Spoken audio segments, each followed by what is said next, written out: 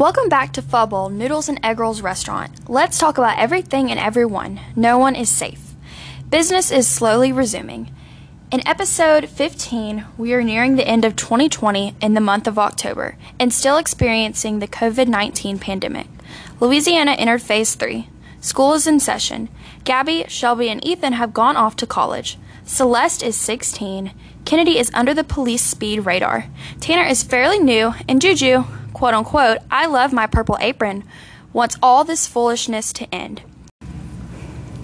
It is fall, and this is Gabby with myself in the hot seat with a little story called Red Hamburgers. A man and a woman walk into Fubble restaurant.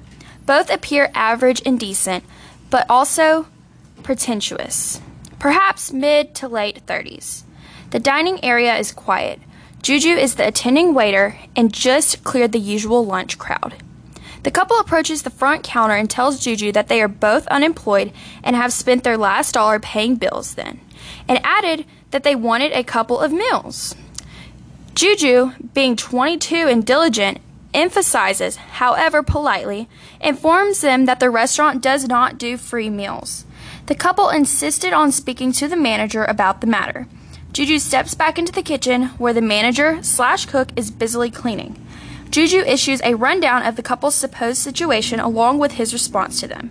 The manager steps out into the dining room, remains behind the counter to ask, "How can I help you?" The woman is sitting at the table and the man steps up and proceeds to talk. The manager politely informs them that they would have to pay for their orders. Without a response, the couple began to leave. The manager steps back into the kitchen, only to momentarily be interrupted again. Juju informs that the couple has returned and informs that someone will be calling the restaurant to pay for their order over the phone. The business phone rings, and Juju then answers. Apparently, after the couple went a few doors down, they found a random kind person to pay for their food. The manager steps out into the dining hall. Juju follows while on the phone. The manager politely informs the couple that, given the circumstance and in adverse to fraudulent payments, the payer would have to be present.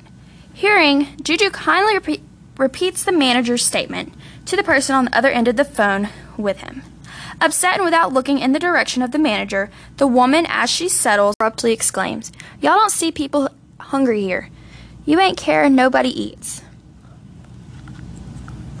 Without any hesitation, the manager calmly responds with the fact that this is a small business and that they needed to look around and take note of the empty surrounding tables. Before either the man or the woman can respond, the front door opens and enters a pleasant-looking individual in business attire. Sensing the tension in the air, the individual quickly spots and asks the pandering couple if they have placed their orders. The couple faked their smiles and nodded. Juju remains taking the payment as the manager ducks back into the kitchen. Minutes later, Juju enters the kitchen and with the takeout orders for 2 hamburgers. He added that the person paid for it and left the building. 2 patties slapped on the grill, and 20-ish minutes later, the couple left with their burger and fries. At the same time, it was quitting time for Juju. Approximately an hour and 30 minutes later, the manager got a call.